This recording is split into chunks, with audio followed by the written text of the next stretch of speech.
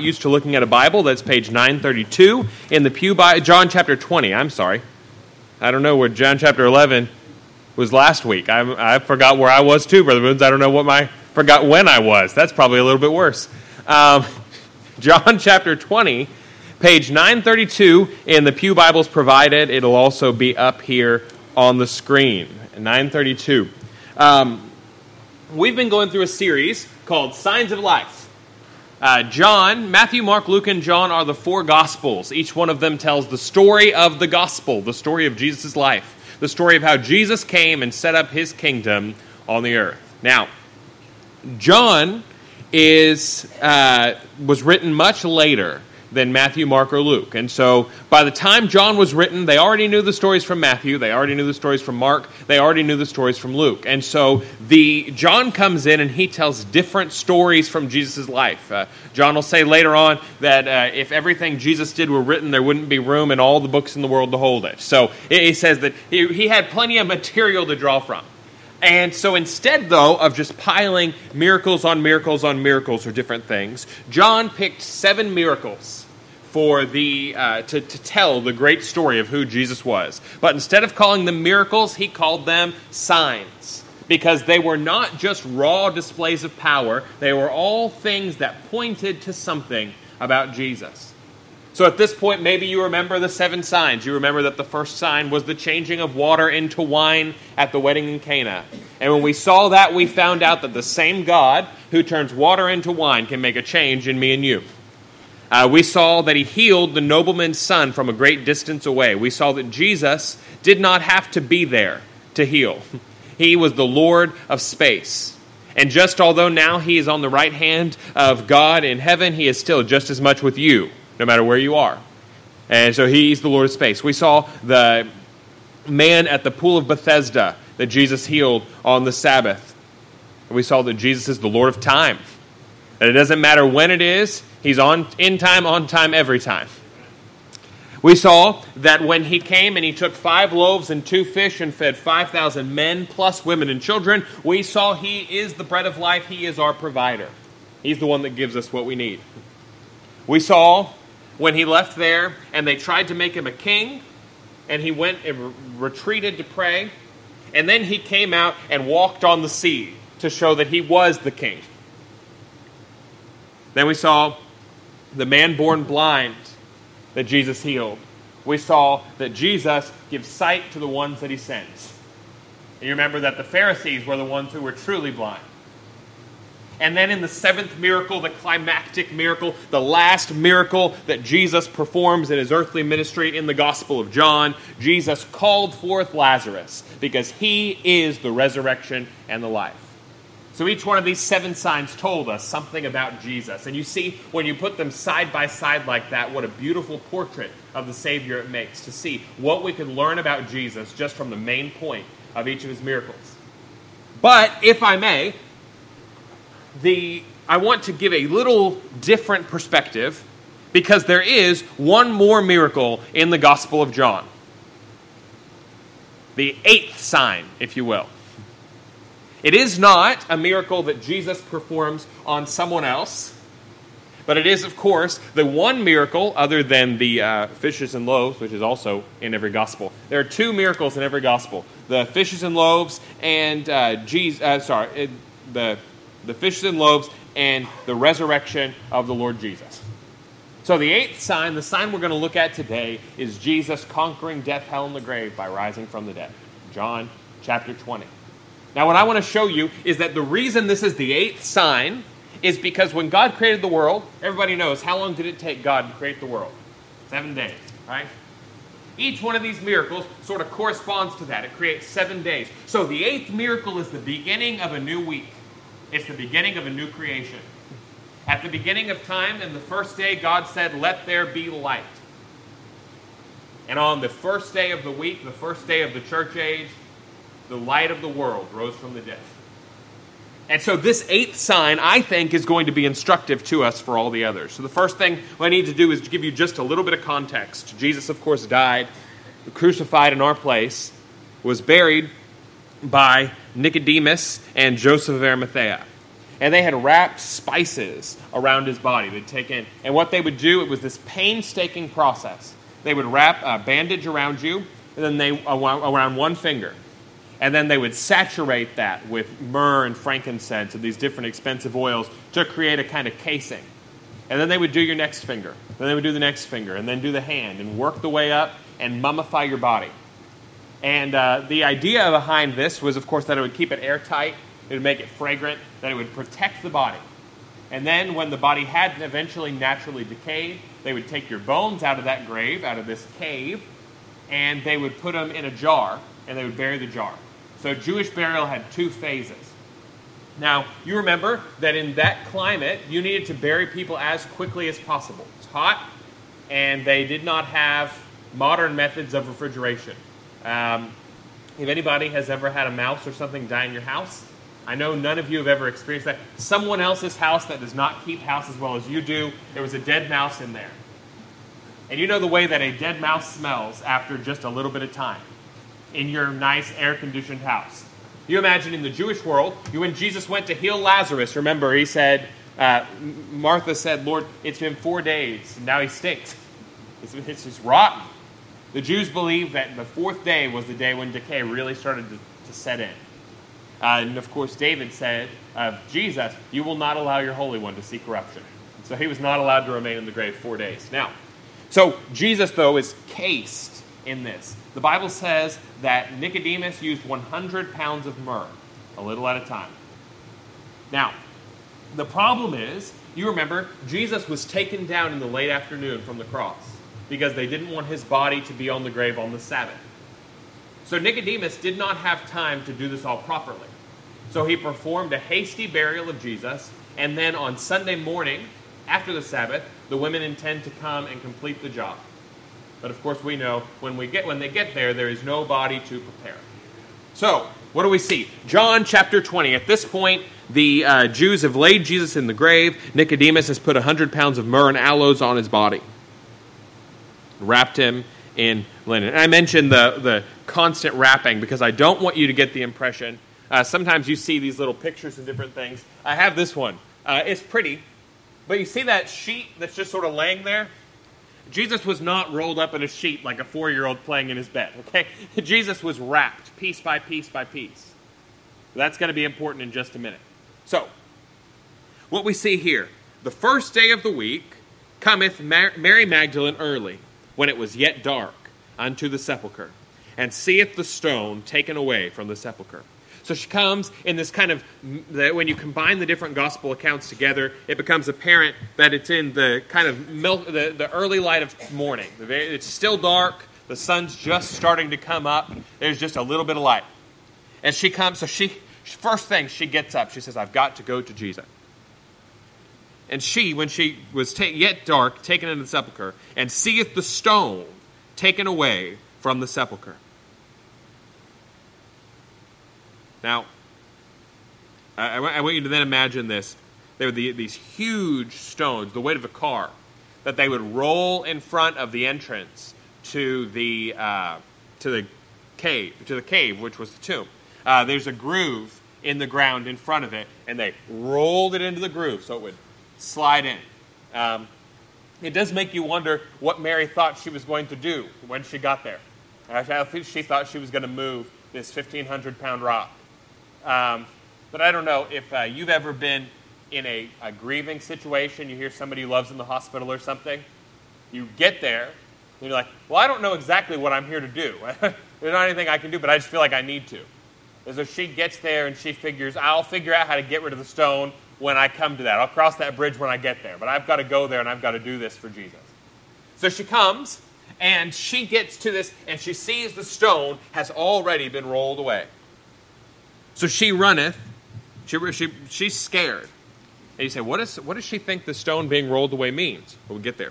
So she runs and cometh to Simon Peter and to the other disciple whom Jesus loved. That's John. John doesn't refer to himself by his name in the gospel. He calls himself the disciple whom Jesus loved. It's kind of a humble thing. He doesn't draw attention to himself, and also a very insightful thing because he realized the most important thing about himself is not the fisherman, not John, the son of Zebedee, but John, the disciple whom Jesus loved. He said, the most important thing about me is that Jesus loves me. This I know. So he comes, and she runs to Simon and to John and said to them, they have taken away the Lord out of the sepulchre, and we know not where they have laid him. I hope you can imagine that. Mary runs to them and says, they've stolen Jesus' body, and I don't know where they've put him. Now, I want you to imagine, we've talked before, if the gospel writers had just been making this up. One, they wouldn't have all then died for refusing to take it back. Two, I don't know about you, but when I'm telling a story, and Colleen's not there, I'm always the hero of the story. You know, I don't put my failures and foibles. You know, if I was making this story up, if I was John and I was making this story up, I would not say, yeah, I didn't really think anything was going to happen. I thought they stole the body. You know, if I was making this story up, I would say, everybody else thought that the body was stolen, but I said, no, he's alive, if I was making the story up. But do you know why in all four Gospels the disciples are shocked when Jesus rises from the dead? It's because they were shocked when Jesus rose from the dead. You know, again, if this is a literary fabrication designed to start a religion, one of the best things you can do is praise the faith and the integrity of the founders of your religion. But the Gospels display the apostles as clueless because they were clueless. And of course, we know they go on to, for claiming to see Jesus alive after he had died, they go on to each, except Judas, the 11 go on to each lose everything they had. John dies in exile after being burned in a vat of oil, and the other 10 all die without ever taking back. They're all given the chance, you know, tell us that you didn't really see Jesus alive. And the other 10 apostles all died refusing to do it. Now, if you ask me, I wouldn't die for something I knew wasn't true. And we make this point many times. But Buddhism is based on one man. You know, you don't have to say Buddha was a bad guy. You just have to say he was wrong. If one person was wrong, Buddhism is false. Islam is based on one man. You don't have to say Muhammad was a bad guy. You just have to say he was wrong. He thought he had a vision and he instead didn't. He had indigestion. But if Muhammad was wrong, then Islam is false. Mormonism is based on Joseph Smith going out and seeing tablets that nobody else saw. Well, originally they said other people saw them, but all the people that said they saw the tablets took it back later. So it's based on one person. One person had to be wrong. Christianity, though, is not based on what people believe. It's not based on people dying for what they believe. It's based on, just to start with, 10 people dying for what they saw. And right here, there's this immediate proof. They would not have made themselves so weak in faith as they were. So she comes, Mary Magdalene comes, and says, the body's been stolen, and I don't know where he is. Peter, therefore, went forth, and that other disciple, and came to the sepulchre. So they both ran together, and the other disciple did outrun Peter, and came first to the sepulchre.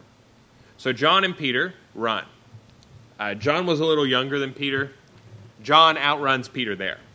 So you imagine John sprints. At this point, you know, we don't really know. John was probably maybe 20. Peter was probably in his late 20s. So if you imagine if we decided to run somewhere and Darren runs out, a couple minutes later I come up panting behind him. You know. Peter comes, but John gets there first.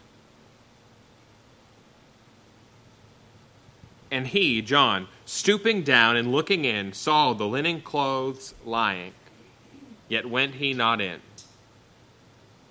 John looks in, and he sees Jesus' burial clothes laying there neatly on the indention, the side of the wall. Colleen and I have been to the Garden Tomb, the place that most scholars believe is the place that Jesus was buried. And there's this, it's an indention in the wall is all that it is, a smooth place in the wall of the cave that they've cut out that then curves back over. And John looks in and he sees the burial clothes laying there. Now, I want you to imagine, I don't know what Jesus weighed. Imagine he was in good shape. He walked around a country for 3 years. Was a carpenter before that. Wouldn't be exceptionally tall, because he was a Jewish man. But you figure maybe 160. Just going to throw that out on a limb. Now, on top of this 160-pound man are bandages impregnated with 100 pounds of spices. If I wanted to steal Jesus' body, I would not take the bandages with me, but I would cut them off. And if I cut them off, I would not then lay them neatly back on the side of the cave. They'd be all over the floor. There'd be these messes of things that I was tearing to pieces trying to get at. It's not a sheet you unwrap. Again, it's systematically wound on the body. So John looks, and he sees the bandages Jesus was wrapped in laying on the side.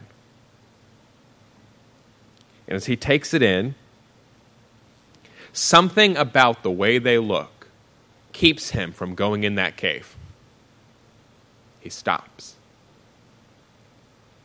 Now, if you ask me, my best guess is that in that moment, John began to understand that something miraculous had happened here. He said, I'm standing in a holy place. And he stops. Peter has a slightly different temperament. Then cometh Simon Peter following him, and went into the sepulchre, and seeth the linen clothes lie, and the napkin which was about his head, not lying with the linen clothes, but wrapped together in a place by itself.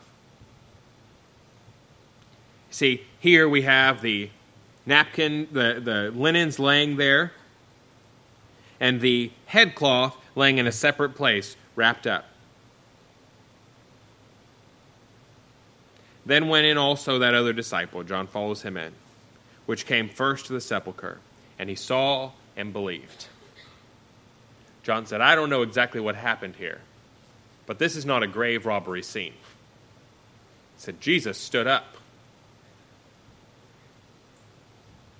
And one of the really remarkable things is, of course, here, that the implication is that if the linen clothes were still laying there wound, it's that Jesus just came up straight through it.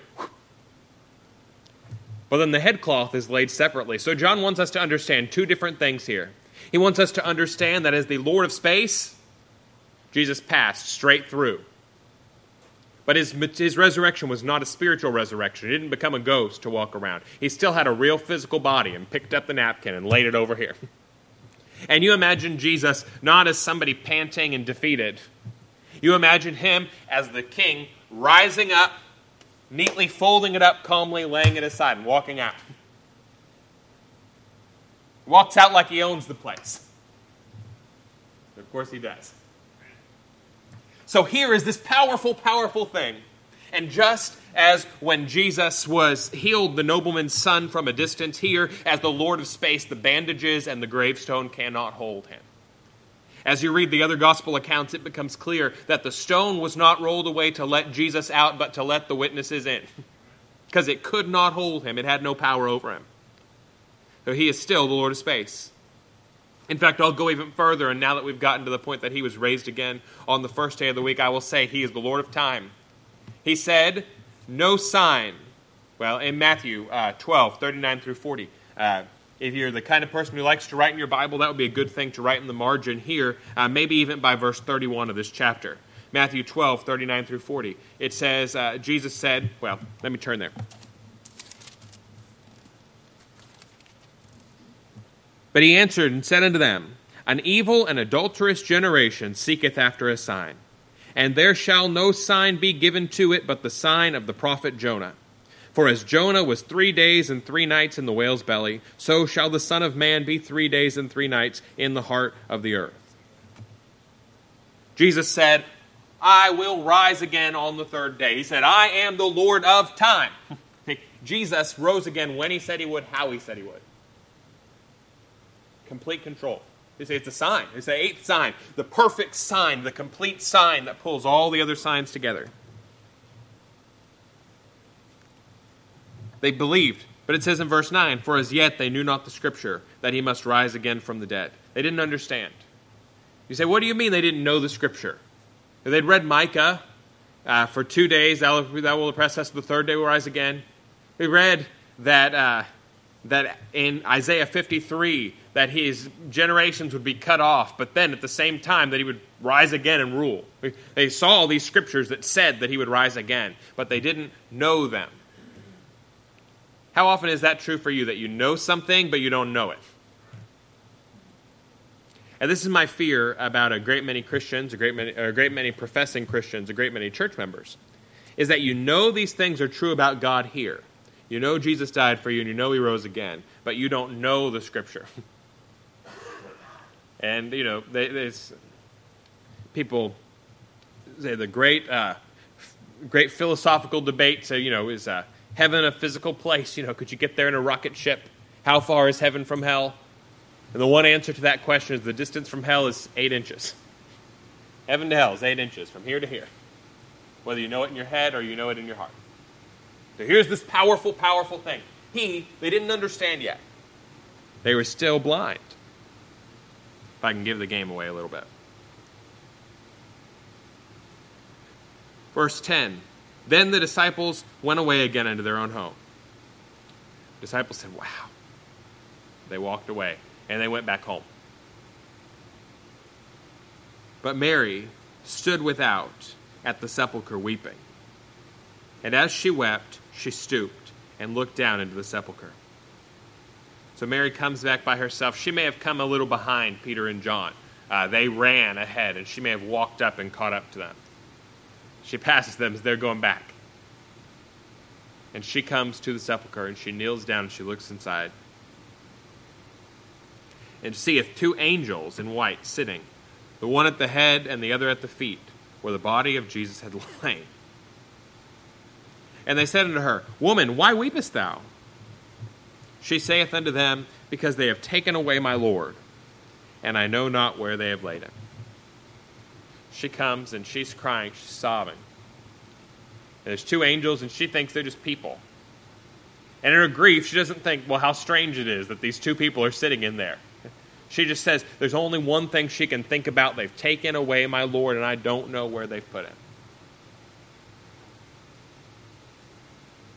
So they say, why do you weep? Then I want you to see this. And when she had said thus, she turned herself back and saw Jesus standing and knew not that it was Jesus. Jesus saith unto her, Woman, why weepest thou? Whom seekest thou? Jesus adds a little bit to the question. She says, why are you crying? Who are you looking for? Because the aching of her heart was not a thing. The aching of her heart was a person. And she said, she, supposing him to be the gardener, saith unto him, Sir, if thou have borne him hence, tell me where thou hast laid him, and I will take him away. Says, if you're the gardener, if you're the one that's sort of the keeper of the graveyard, and you've moved his body somewhere, just tell me where it is, and I'll put him back. There won't be any harm.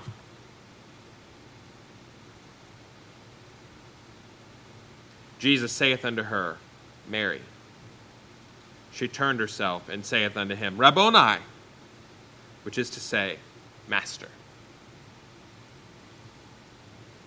She looks at Jesus, and because here he is in the place that she expects the least, standing up, alive and well in the middle of the garden, she doesn't recognize him. But when he says her name, there it is. She says, Master. Jesus had previously said in John, My sheep know my voice, and they hear when I call. Jesus had proved that when he said, Lazarus, come forth. And on the other side of the grave, Lazarus heard his voice and rose.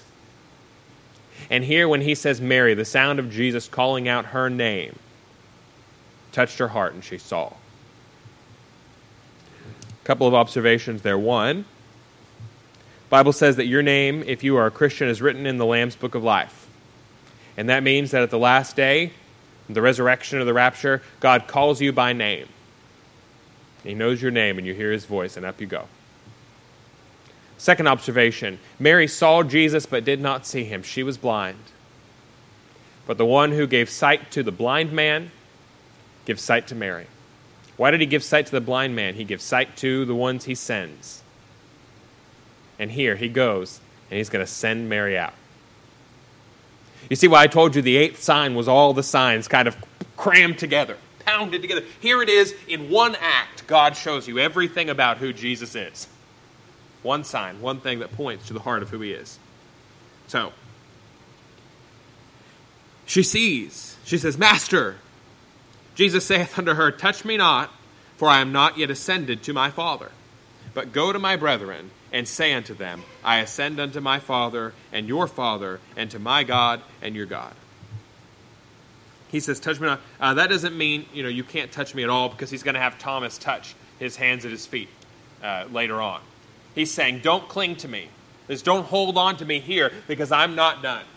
But there's going to be time to hold on to me. I'm going to ascend to my Father, and to my God, and to your Father, and your God, and we're going to be together.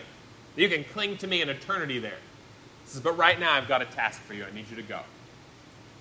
That word, the touch me is a certain Greek tense that means continue to touch me. Don't hold on. You can't have me like this.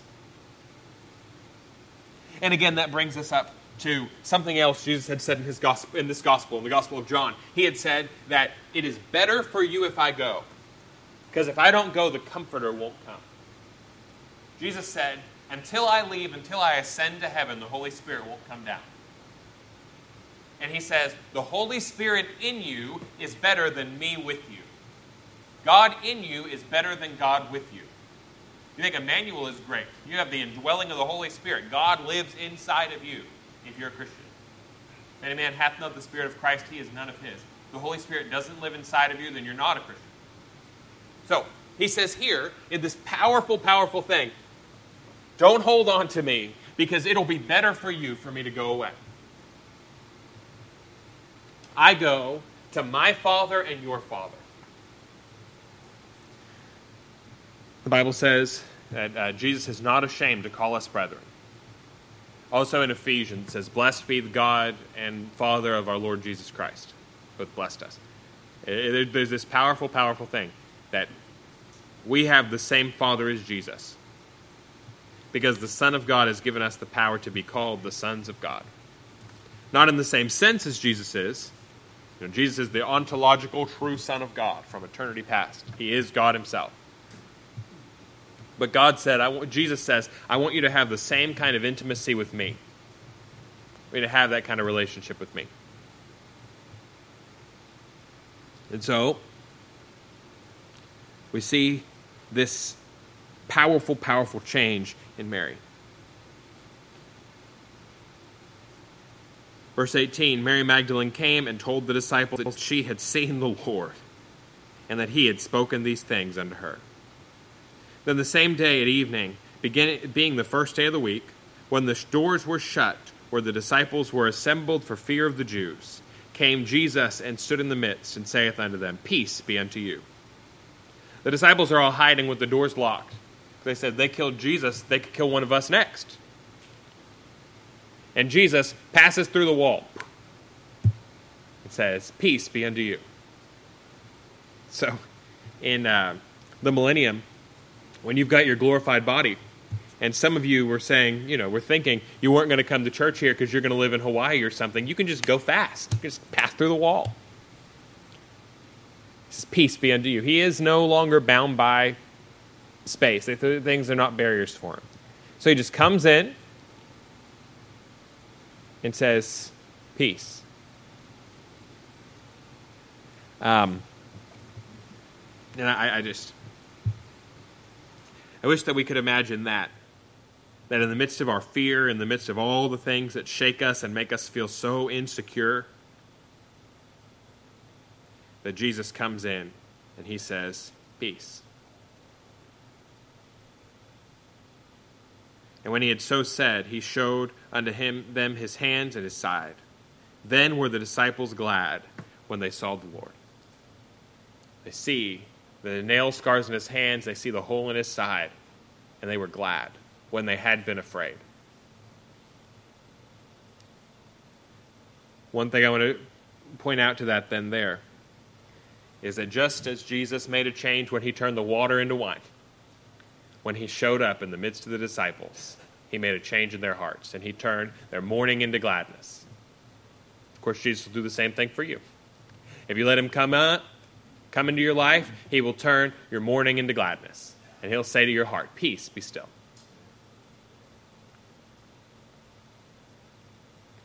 Then said Jesus to them again, peace be unto you. As my Father hath sent me, even so I send you. And when he had said this, he breathed on them and saith unto them, receive ye the Holy Ghost. Whosoever sins you remit, they are remitted unto them.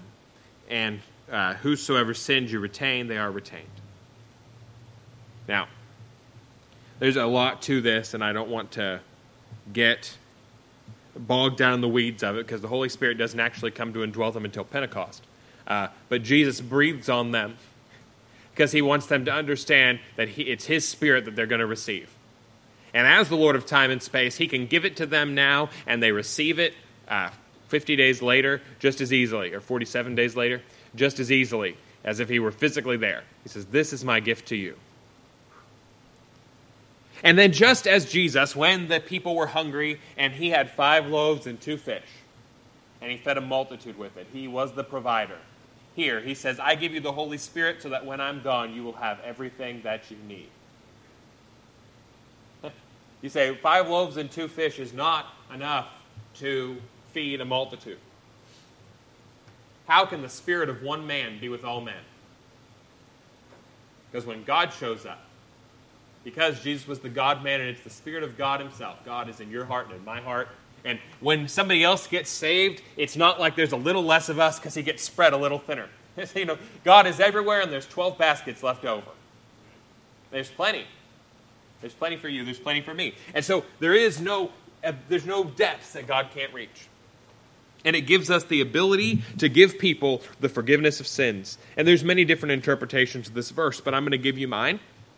And it wouldn't be the first time that I've been wrong, but I think that it means one thing and one thing only. That when we preach the gospel, when we tell someone how they can place their trust in Jesus and be forgiven, we give them the ability to have their sins remitted. But if we don't tell them, if we retain their sins, if we don't give them the answer to their sins, they have no other hope. You are God's plan to save the world, and there is no plan B.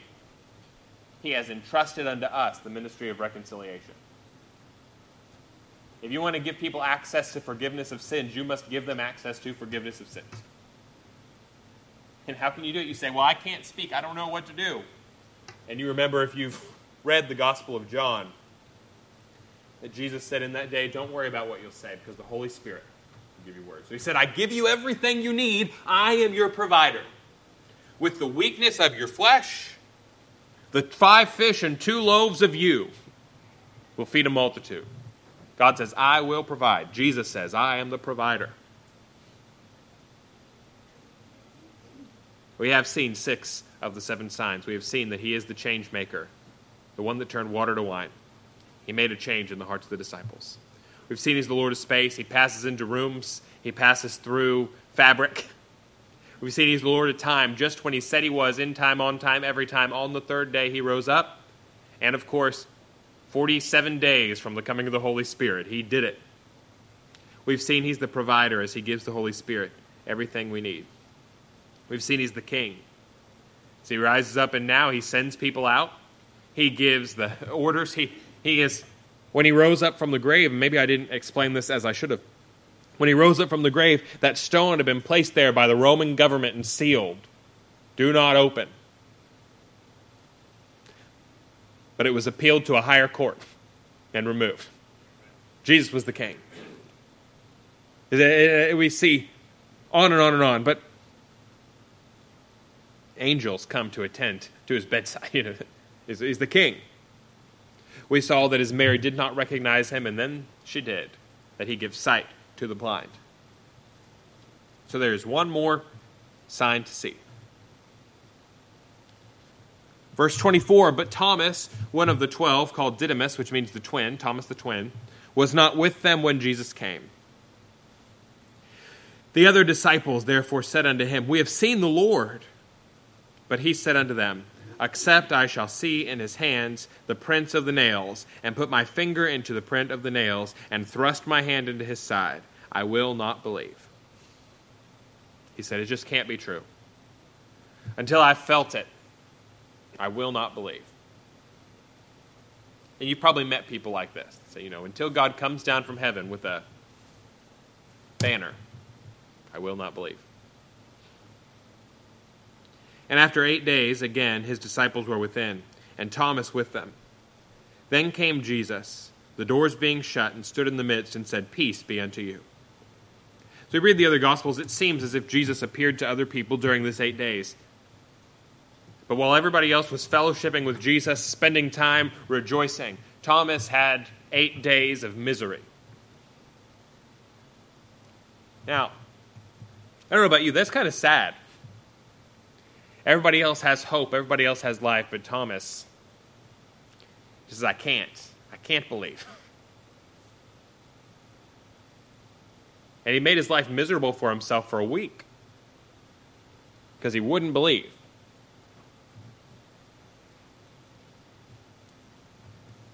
But Jesus comes and says to Thomas, Reach hither thy finger, and behold my hands. And reach hither thy hand, and thrust it into my side.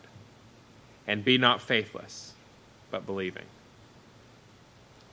He says, stretch out your finger, put it in my hand. Stretch out your hand and put it in my side. And believe.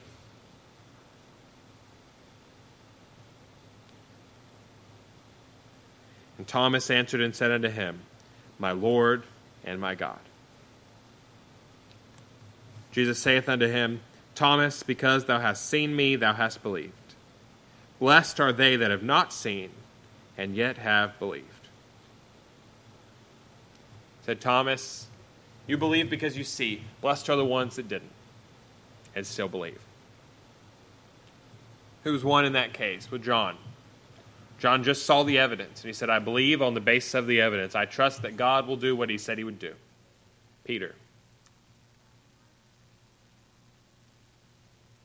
And Jesus says, blessed are the ones that will see, that will believe without seeing.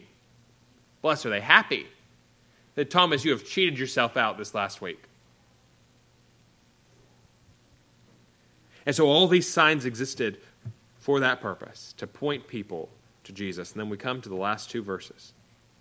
And many other signs truly did Jesus, which are in the presence of his disciples, which are not written in this book. But these are written, that ye might believe that Jesus is the Christ, the Son of God, and that believing ye might have life through his name. I told you that I see all 7 signs in this 8th sign. But we had only found 6. Because the 7th was when Jesus said to Lazarus, Lazarus, come forth. I am the resurrection and the life. Whosoever believeth in me, though he die, yet shall he live. And whosoever lives and believeth in me shall never die. I am the life.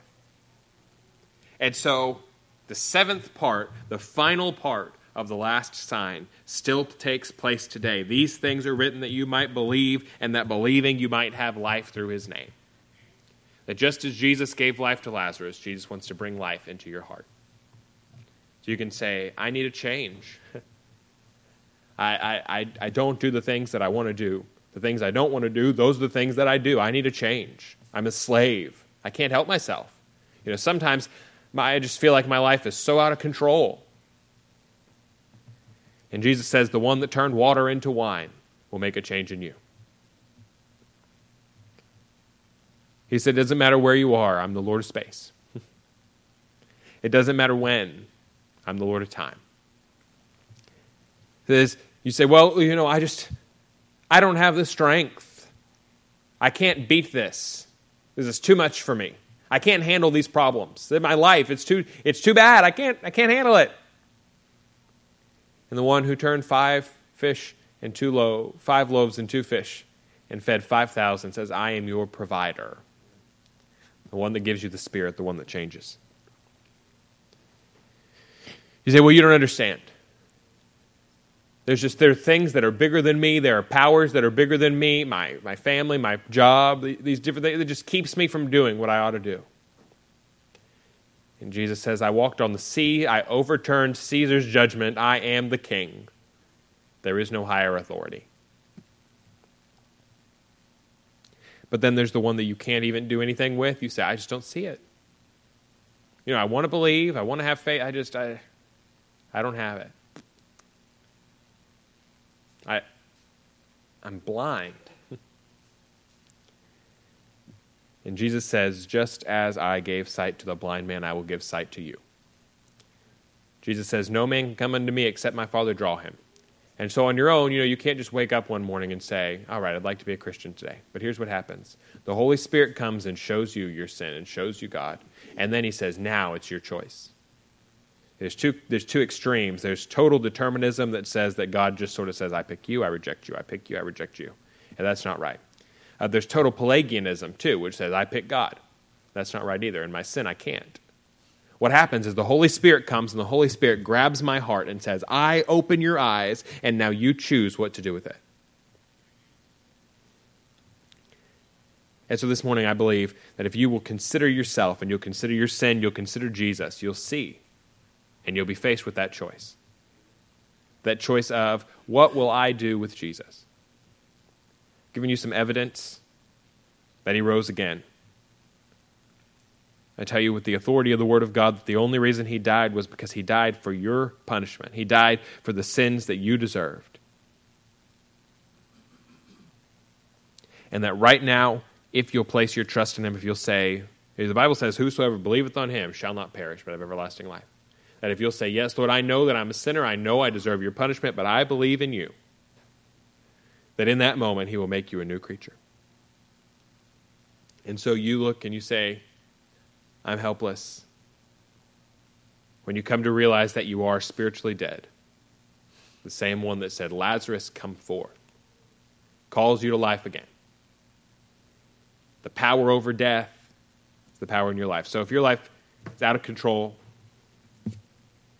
your spiritual life is non-existent, you're far from God, you have no relationship with God, Jesus says, I came down and I lived and I died so that you could have a relationship.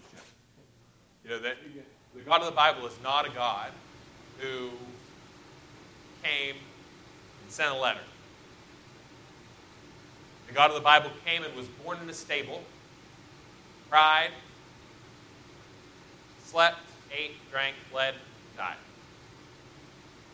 He's a God who said, I want to get down where you are. I want to be close with you. I guess everybody's probably had different kinds of bosses. You've got the kind of boss who sits up and watches, and waves from time to time. You see them once a year for a performance review. Then there are the kind of people who say, here, let me show you, let me help you. Let me get down there where you are. And God, the King of Kings and Lord of Lords, said, I will come down, I will swaddle myself in weakness, I will make myself poor, so that through my poverty you might become rich. And so, do you see the signs? Do you see the signs of life? When you look at your heart, do you see the signs that point to the life? Do you see that you have a relationship with God? Because if you don't, you can't. Even now, if you'll say, yes, Lord, I know that I'm a sinner. I know that I need your forgiveness. You say, well, I have to come down to the front. He's the Lord of space. It sees you where you are. It hears you where you are.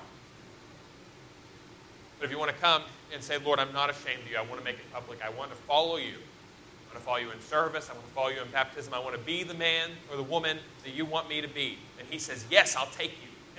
He says, if you're ashamed of me, then I'll be ashamed of you. I hate for Jesus to be ashamed of me.